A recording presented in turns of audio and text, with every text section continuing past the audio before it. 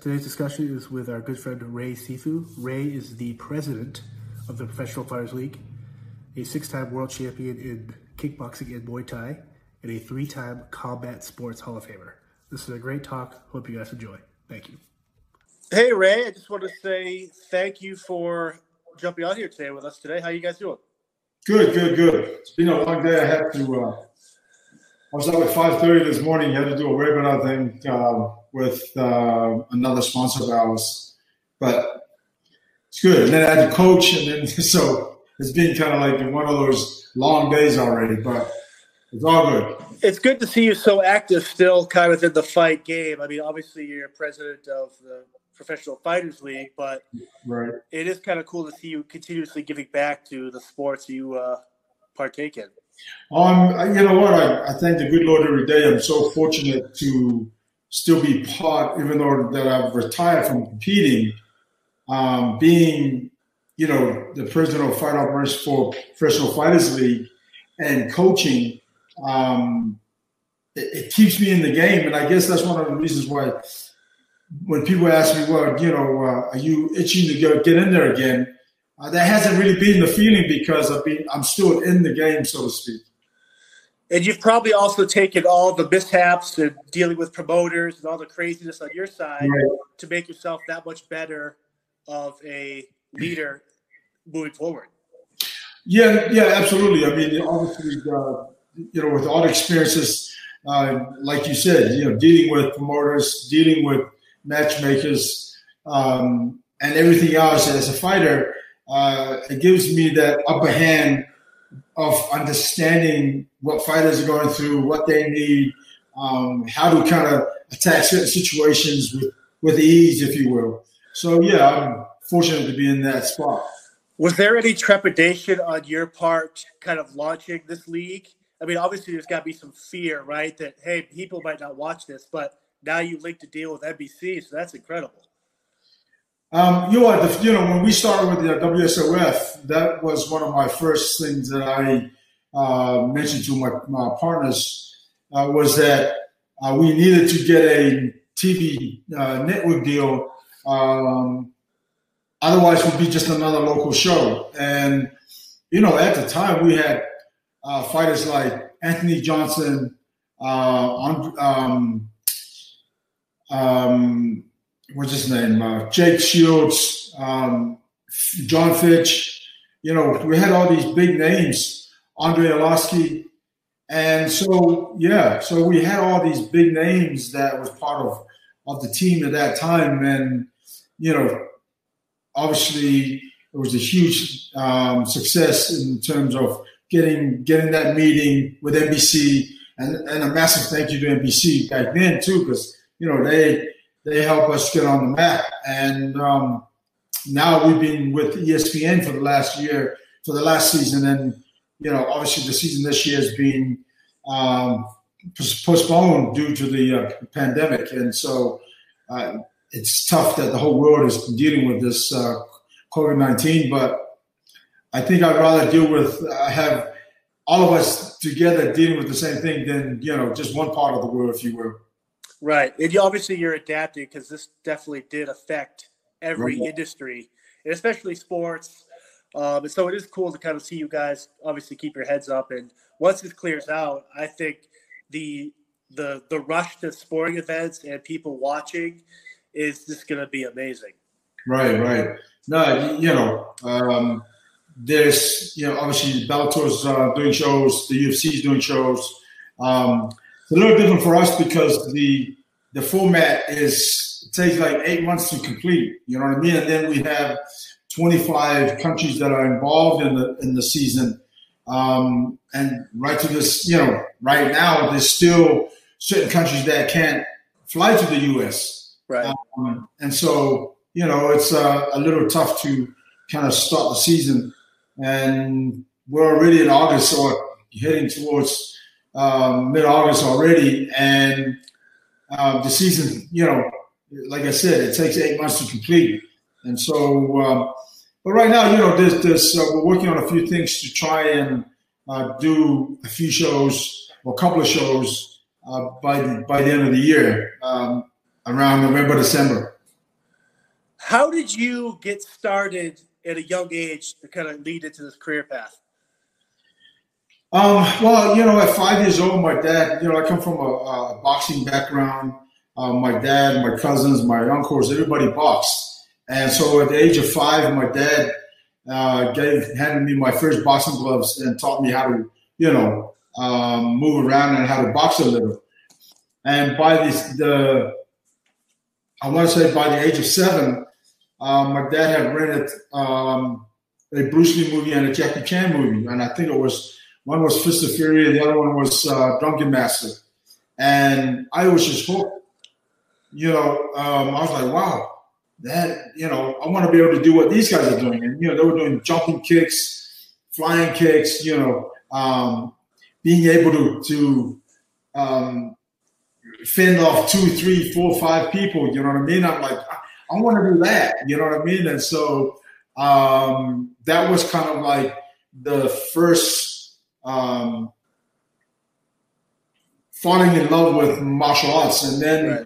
I think by the age of 12, while I was at high school, I was working as a milk boy, delivering milk, and so I would earn enough money to pay for martial arts lessons, and I joined the club, and the rest was history. Did you and your brother Ronnie fight growing up a lot, or is there kind of a like a normal sibling rivalry? Oh yeah, no. I mean, Ronnie. Out of all my siblings, Ronnie is and I are probably the closest. I mean, I have another brother that lives in Alabama. I'm very close to Herman also, but Ronnie and I grew up together. We've always been tight. Yeah, I think when we were kids, still, we would have disagreements and whatnot. But I think, by the time we were young adults, we realized that, we were helping each other a lot more than we thought. And of course, I started with martial arts, and then Ronnie joined. And, he had a massive career himself. And but yeah, no, I love him to death. He's, he's one of my best friends. Yeah, I'm always wondering when there's siblings that are on the same type of career path, how like the Thanksgiving holiday dinners are, if there's any of that kind of backhand slapping going on. No, because Ronnie, Ronnie is a beast. And we, when I was competing, he'll be the coach. When he's fighting, I'm the coach. So, obviously we had other training partners, the likes of Glauber Feitosa, Francisco Filho, all these guys, Five and Moya, and a couple of others, Aaron, Neil, Clay. So, there was a really tight unit of us that helped with training and sparring and whatnot. So you're a 6-time world champion kickboxer in Muay Thai. My question for you is, if there is a difference, what is the difference between kickboxing and Muay Thai? So kickboxing, Muay Thai, full Muay Thai rules, you're allowed to use elbows, knees, grappling. Now, in pure Muay Thai in Thailand, those are, you see a lot of grappling, a lot of knee fights. In MMA, you pummel in this way. In Thai boxing, you pummel up to the neck to try and control the person. And, like I said, there's elbows allowed, low kicks allowed. You pretty much could kick anywhere except the groin and the throat. You can pretty much punch anywhere, again, except the throat and the groin area. Where in kickboxing, I believe back in the old days, PKA rules, you could only kick above the waist. There was no leg kicks. There was no elbows. And you had to throw, I think, 8 kicks per round, something like that. And then, obviously, Muay Thai started to creep into the Western world. And then, they were taught how to do low kicks and whatnot. But there was no, I think there was no knees. But so, in the last 20 years, that's changed a lot, with low kicks. And I think most kickboxing gyms now, train low kicks, train knees, elbows, and whatnot. Especially with the evolution of mixed martial arts today, all that is now part of the game now. Right. It's kind of cool. I mean, I remember watching kind of the first UFCs where anything outside of shooting the person was legal, and now you kind of see where the rules are changed to help, obviously, with concussion, CTE injuries. So it must for a sport is, for me, visually as vicious as Muay Thai and kickboxing. It's cool to see that there is precautions put in place to actually protect the fighters. Well, that's right. When the UFC first started, there was no rules. And when Dana White and the Cheaters bought it, they put rules to it, and look where the sport's gone. So it's just this massive phenomenon that it's just taking the world by storm, and the fastest growing sport in the world. But everybody does it now. Every man, woman, kids, everybody does it, which is really good to see, because I think, especially with some of the craziness in the world, I really think that everybody should learn how to do some sort of form of martial arts. Well, there definitely is a sense of, like you said perfectly, like even to become more socially aware, and God forbid something does happen, it's cool to be like have that background. Like I can fend off an attacker if need be, or right. So they're definitely life-saving skills that you can pull from any of those martial arts. Exactly. So in Hollywood, a lot of times these movies will showcase like these Muay Thai fighters kicking trees and bamboo and smashing stuff with their. Does that really go into the training, or is that more of like a let's make this look as cool as possible? No, it doesn't go into training, but we do. I mean, you do, strengthen your shins by some use of, a glass bottle to rub your shins out. Some kick sandbags that are really heavy bags. A friend of mine, Hans, likes to break baseball bats. What? Yeah, he's crazy. All the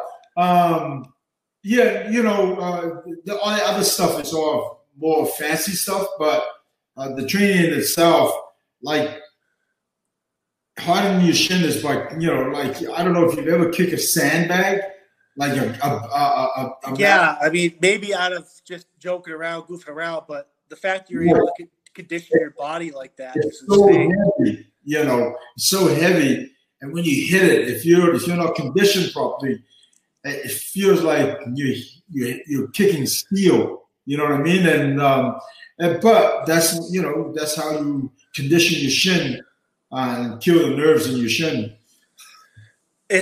It's very fascinating. It's great.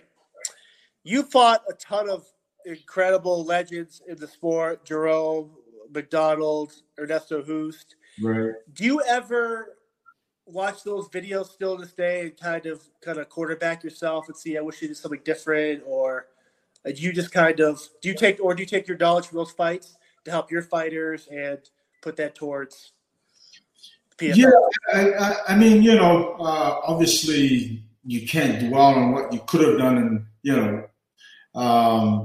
but they are great memories because it allows me to just be grateful and be thankful that I had the opportunity and the skills to be able to compete with some of the best fighters in the world. And, some of these guys I've fought 3 times. Some of these guys I've fought twice. You know what I mean? Some I've fought 4 times. And it's just, I look back on, yeah, sure. Do I learn from those? Yeah, absolutely. Especially when I'm coaching, definitely. But when I do come across a fight here and there, whether somebody posted it or put some sort of short form of it on social media, and then I go back and watch it, and it's just, again, it's just I'm just so grateful. And some of the names: Peter Ertz, Jerome Who's Mike Bernardo. The list goes on, and they're just, and some of those guys are good friends of mine now. That I watch that Jerome fight probably once a week because I always save the YouTube videos, and everything about that fight, it just felt like, even still when you watch it now, just the pictures from it and the way the crowd's reacting, like you're witnessing at that time for that sport, probably like the Tyson Ali. I mean, you guys were just just going at it. Right.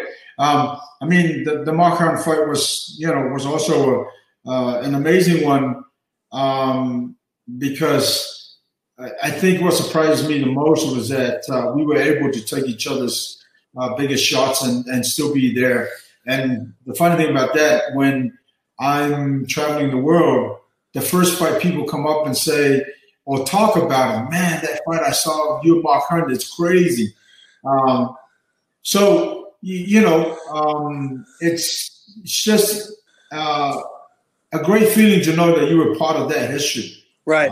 And so a lot of these guys, like I said, a lot of them are friends of mine, and we stay in touch all the time. Stan Greco is another, and it's just we've bonded, because a lot of people don't understand is that when you share the ring or the cage with some of these guys, they take a piece of you, right? And I take a piece of them, and it's just the feeling of knowing that you have, nothing but love and respect for these guys, but yet we were able to just be in there and just compete to win. But it's it's moments like that you never forget. Now, you mentioned Ernesto Hoost, and I know you fought him a bunch of times. Right. Someone like that who is so was there ever like an ego towards each other, or like a hatred, or was there any bitterness, like fighting these people you fight all the time? Was there any kind of like rival? No, I've never been that fighter. I've always been very respectful to everybody that's in the game, and so I've always gotten that respect back. You know what I mean? And so I've never, so again, like I said, is that, we stay in touch from time to time. And just before I jumped on here, I saw a video of him and Peter Ertz and Sammy Schultz and those guys in Bulgaria. I think they were having dinner, but I think they were there doing a seminar and whatnot. And I just said, man, so good to see you guys together, that kind of stuff. But no, there was no animosity. There was never a situation where I felt like I hated or mad at somebody. Every now and then I hear, so-and-so said that, he's going to knock you out and this and that. I'm like, okay, great. Right. Once the bell rings, we'll find out. The one fight, I watched just because I'm kind of like, not horrified, but when you fight Bob Sapp, that guy is so insanely large. Right. And before the bell always rings, and say what you want about him, the fact he does what he does, it gets to that ring every time. But I'm looking at it, I'm like, how is the sheer size of him, does that change your kind of fighting philosophy if the opponent's that much bigger? Or do you kind of just go in there, if your techniques are on, your techniques are on? Yeah, but no, for me, it's like the bigger the odds, the better it is. The bigger the challenge is for me, the hungrier I am. You know what I mean? I like that challenge. You know what I mean? And so Bob Sapp was a guy that stood, 6'7", 6'8". Oh, God. 370 pounds. And he didn't have much of technique to him, but he was just a big, strong, massive man. You know what I mean? And I know, that's one fighter that obviously Inertia was upset with because, and not so much upset, but disappointed that he wasn't able to put him away because, I mean, the guy outweighed Inertia by almost like over 150 pounds. You know what I mean? And and it was just, it wasn't, I mean, Inertia's such a technician and such an amazing fighter. And to lose to a guy like Bob, who he's just a big, strong guy. And, with that kind of size, throwing bombs at you, if it connects, you're going to get hurt. It doesn't matter who you are. And so with Bob, with me, I found that he was an easier fighter for me because I was able to be, I can stand on the inside and go toe-to-toe with him. And so once that happened, obviously I stopped him in the fight and won. But, he's the type of guy that I love to fight because he's a big, strong guy. And I always like to test myself like that. Right. Yeah, it's just funny when you watch the video, you're like, man, that guy is so large, but. Right. He went in that fight, I want to say he was about 370, 360. And what were you at that fight? 230. Was it a heavyweight or like heavyweight? What are the weight classes? Well, in K1 there was no weight limit in heavyweight. Once you were, I remember Kalkalai from Thailand. I want to say he must have been 185. Maybe 200, 185, 195 most, I think. And he fought in K1. So K1, obviously, if he was even smaller than that, then they wouldn't allow it. But he was the smallest guy that fought in K1 heavyweight division.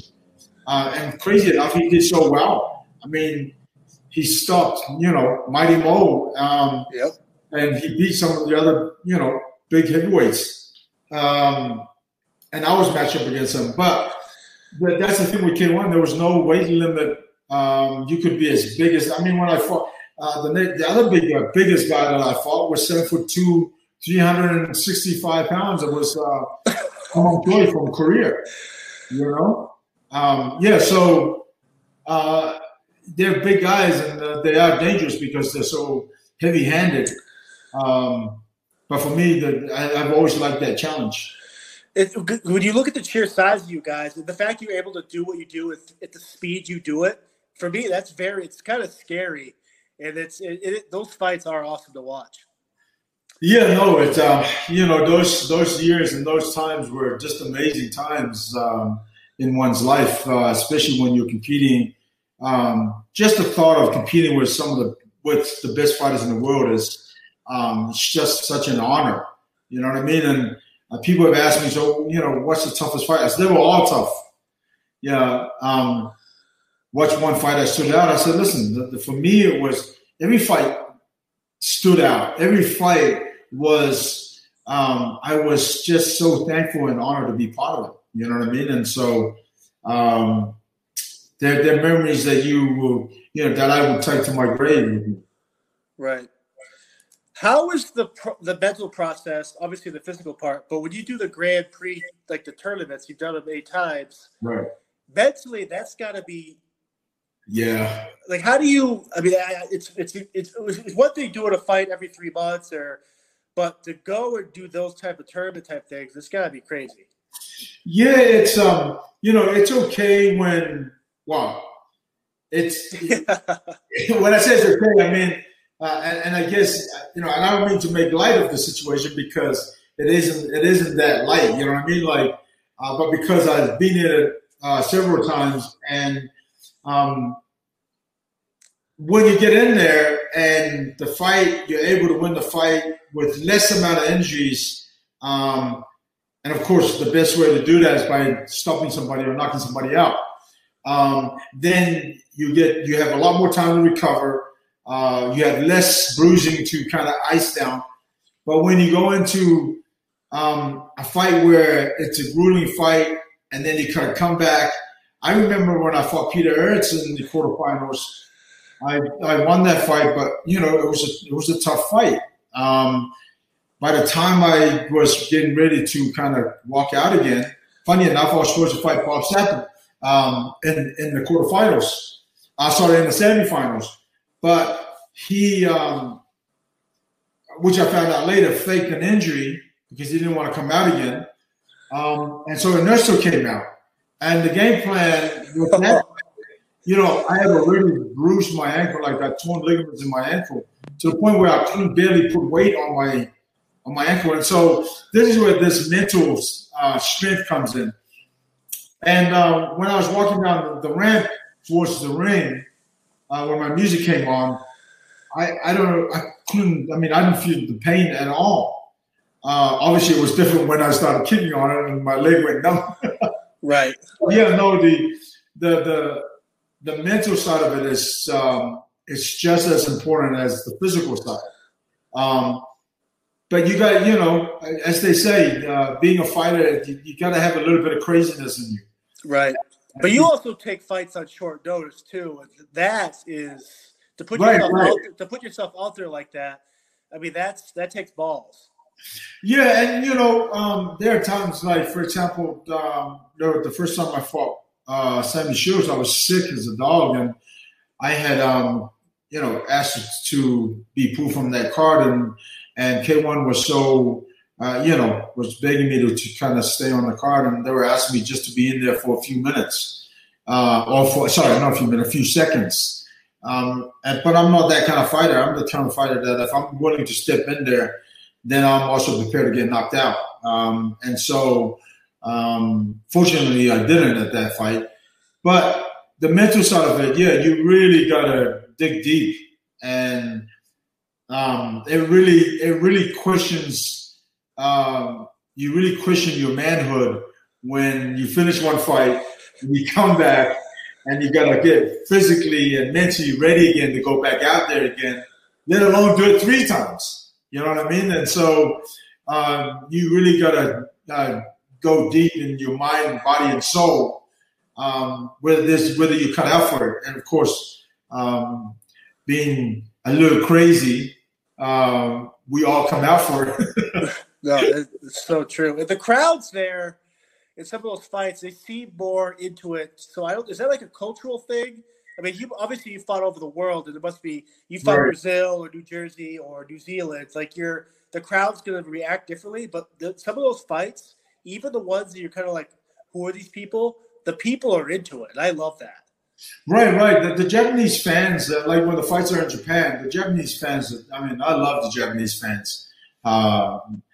The Japanese people are just amazing fans, and I mean, listen, you're in the Tokyo Dome, 70,000 to 80,000 people live, and you can hear a pin drop in there. But then, as soon as there's some massive action, they go crazy. You know what I mean? And then it goes quiet again. I love that. And then there are crazy fans like Brazil. I remember when we were in Brazil, where I coached Vitor Belfort. And he was the main event in that card. And it was Mike Pyle. So we came out because Mike Pyle fought earlier in the card, where Vitor was the main event.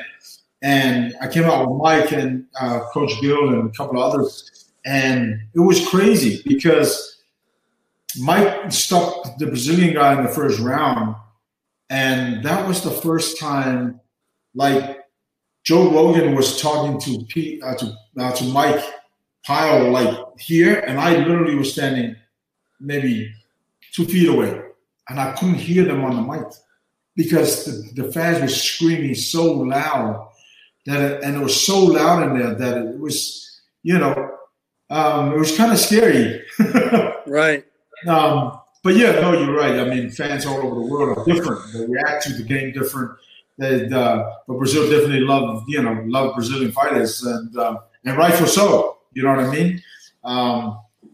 And so yeah, it's different everywhere you go. If you're working with an upcoming fighter, I mean, a lot of this stuff, these real things you've done, like they can watch it, but how do you kind of tell them that, hey, the crowd changes the fight.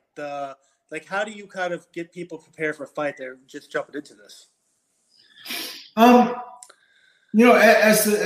a fighter, you basically you just tune everybody out. The only people that you tune into is your coaches, and and sometimes that's great. But I want to say most fighters are able to tune everybody out and just kind of hear the instructions that the corner is yelling out. But then sometimes even during those times when the fight is happening and there's a lot going on in the fight, you can barely hear the corner as well, and especially when the fans are being really loud in the arena. So you try and get that message through. But fighters, you generally tune the fans out and try to focus on the voice that you hear every day in the gym. Yeah, it's crazy. Some fighters will talk after. They'll be like, I didn't hear a single person in the crowd, or I only heard my coach. You're like, man, there's 60,000 people here. The ability to process and just do that laser focus. Right. It's so fascinating. Yeah, and that's just it. That's part of the discipline that what martial arts teaches. You got to be laser focused, not only in your game planning, your training, your opponent or your sparring partners. Everything because everything happens like blink of an eye, and your vision, your timing, all that has to be 100%. Or if you lose that, or if you're a beat behind, you can lose the fight like that. What is the best thing about the Extreme Couture, your gym? What's the best thing about your gym? Just the family feeling that we have as a team. Sure, we allow anybody to come and train with us, but there are core guys, that Extreme Couture guys from the get-go that from the start that so it's just that family feeling, which again the same kind of feeling that I had when I was training in New Zealand with Lolo and the team back there with Liga, and so yeah, that's probably the best thing, and the fact that Randy's such a great guy, that he has great input into the gym, and as well as all the coaches that's there, Eric, Dennis, Coach Nate, and a few other coaches that also helps with the other classes, Danny Davis and so on. It's really awesome to see you guys, the legends, give back to the new generation, and I think that definitely reaffirms your legacy, and it's just badass. Thank you. I mean, again, for me, I'm so grateful that I'm still in the game, coaching and also running a league with our team at PFL. I tell my wife all the time, I'm so blessed to do what I do, because this is exactly what I think I was meant to do in my life. You know how everybody has a purpose. Everybody has a certain job that they're supposed to do. Because here's the thing. My advice to you is that if you don't love what you do, then you're not doing what you're supposed to do. Right. Find something that makes you smile. Find something that makes you tick. Because martial arts is where my life is. And and then the icing on the cake is my kids, my family, and so I'm just so grateful and so thankful that the good Lord has blessed me, with the talent, but also the ability to coach, because not everybody can do that, and so the ability to do that and give back, the ability to be able to run a fight league with my team is just, just absolutely amazing. And I have such an amazing team at PFL as well, and nothing but grateful to those guys who, Pete Murray and Jim Branson and George and everybody else that's involved in the team. Greg Savage, who's our PR guy, and this is everybody involved. It's just everybody plays a part that allows the league to operate because it's a massive operation. And so I couldn't be more grateful and thankful that I do what I do every day. If your kids wanted to jump into the mixed martial arts and martial arts, are you going to encourage them, or will there be some separate talks like, hey, this is what you should do? No, absolutely. I mean, my son trains right now. He does jiu-jitsu and kickboxing with me and does jiu-jitsu with the class. He's 10 years old. He loves it. But I don't know if fighting is for him. It's funny, though, because my son's, ever since he was 3, he had always said that he wanted to be a marine biologist. And it's crazy, by the age of 5, he knew every kind of shark there was in the ocean and things that was in the ocean. Like, it was just amazing to me to hear him, just name things and that I didn't even know existed in the ocean. You know what I mean? And so I'm teaching him to be able to train and to be able to defend himself. But I think that's his path. I think that's where he's going to go is being this marine biologist. And I have a few friends that are in the industry. And so they've also, listen, whenever he's ready, we're here. And so, but, I've also had this talk with him that if fighting is something that he wanted to try, he's got to finish college first, get his education. And once that's done, then he can do whatever he wishes, and I'm there to support him 100%. Man, right now I'm so fired up. I want to go to your gym just to get the life lessons. Your head is on your shoulders, and even with obviously the fighting, the background, all that stuff, but your ability to kind of just talk and say what you say, that's got to be so invaluable to these students you have, the people you work with. Thank you for saying that.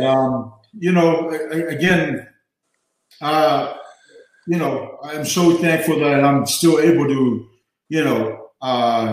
communicate and able to have conversations and be able to just, think on my feet and whatnot. It's also another trait that you learn from fighting and from martial arts is that you got to think on your feet. You got to be able to adapt in whatever situation that's happening. And it's the same.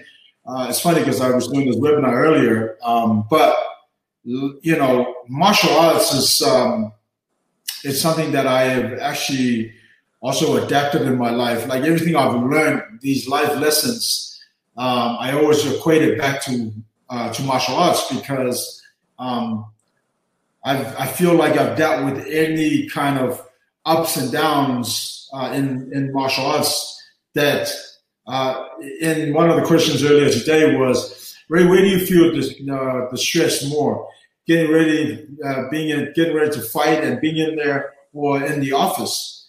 My answer to that was that once you've experienced all the stresses of a camp, of injury, of fighting, any other stress is minor compared to that. You know what I mean? So again, I'm very grateful and very thankful that I'm able to do what I do and be able to guide my kids that way as well. Because my parents didn't have the opportunity to travel the world, and that's where a lot of my educations come from. It's also traveling the world, meeting different people from all over the world, and just learning as you go. And so I'm able to kind of share those experiences with my kids, and try and guide them the best way I can.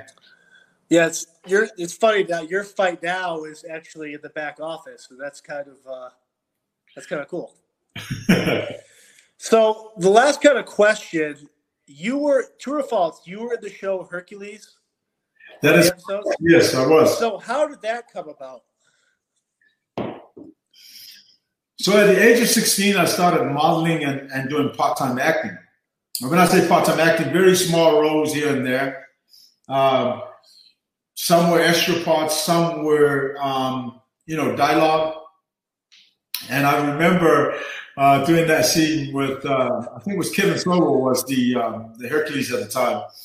And it was a fight scene. And he's like, Ray, please, whatever you do, don't knock me out. I'm like, no. I adapt very well, so I'll just flow with you. But no, it's a lot of fun. So at the age of 16, I started doing modeling work and doing part-time acting, and so that's how those little parts here and there will come up. And Hercules was one of those. The other one too, you and Ernesto were in one of the scenes for the Godzilla Final Wars movie? It wasn't Ernesto, it was Gary Goodrich. Gary Goodrich, yes. So that's kind of a full circle thing too, where you kind of two warriors, but here you are playing two cops, kind of releasing Godzilla. The funny thing with that was we didn't even cast for that. The actual director himself wanted Gary and I for those characters. And so we go in and, I thought when they called, when we had to go, because K1 sort that whole thing out and put it together. So, one day we get a phone call and because we were still in Japan, I think we might have, either we were there in training camp already or we had just got done competing. And so we were told that, the director wanted us to play these two characters. And so we went along and we thought we were casting for it. But when we got there, the director's like, no, this is the character I want you to play, and this is the character I want you to play, and just read the it's funny though, because there's one of the parts where Godzilla was I think was burning down the building that we were in, and I was like, oh shit, kind of like and I said, no, you can't say this, you have to say kind of like that. It was like the worst acting ever. Well, I guess that kind of what we talked about earlier, that kind of comes from the K1, that culture really appreciating you guys. Right. And that's kind of his kind of little wink to you guys saying thank you. That's cool. That's a great thing to be part of. Yeah, no, it was it was fun. It was definitely fun. And so last question, where do you see the PFL in the next 5 years? Well, I see it being one of the main leagues in the world. I see it being one of the best. Obviously, for us, and my goal is to try and sign any top level free agent that's available, and that's the goal. You know what I mean? And listen, there's a lot of great fighters out there, and there's enough to go around. And so my goal is to get PFL to be as big as the UFC. And then, continue to grow like that. That's awesome. Well, I wish you all the success. You're inspiring, and it's Thank you. Awesome to talk to you. And I wish you all the success for PFL, your family, your health, and hopefully you can do some more Godzilla and Hercules TV shows. Well, I appreciate that. Thank you so much, and thank you for having me on the show. Awesome. Thank you. Take care.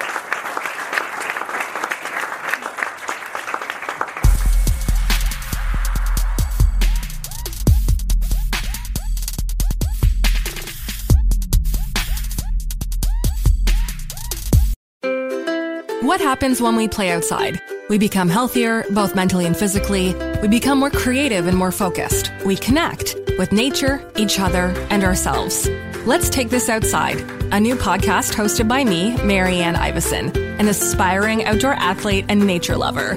I speak to athletes, outdoor professionals, and scientists about their connection to nature, how it affects their performance and everyday life. Let's Take This Outside, available on Apple Podcasts, Spotify, and Google Podcasts, and at letstakeThisOutside.ca. Come on a journey like no other, where you will discover many roads that will lead you to a happier, healthier, and more stress-free life. And the beauty is, you don't need any vacation time for this adventure. The journey will come to you. Join Avery Rich on your very own journey into yoga. Along the way, she will demystify yoga poses and guide you into a yoga posture or short sequence, all in less than 15 minutes. You have nothing to lose but stress. The Journey into Yoga podcast. It's not for people who like yoga, it's for people who don't like yoga. Follow or subscribe on Apple Podcasts, Spotify, Amazon Music, or at averyrich.com.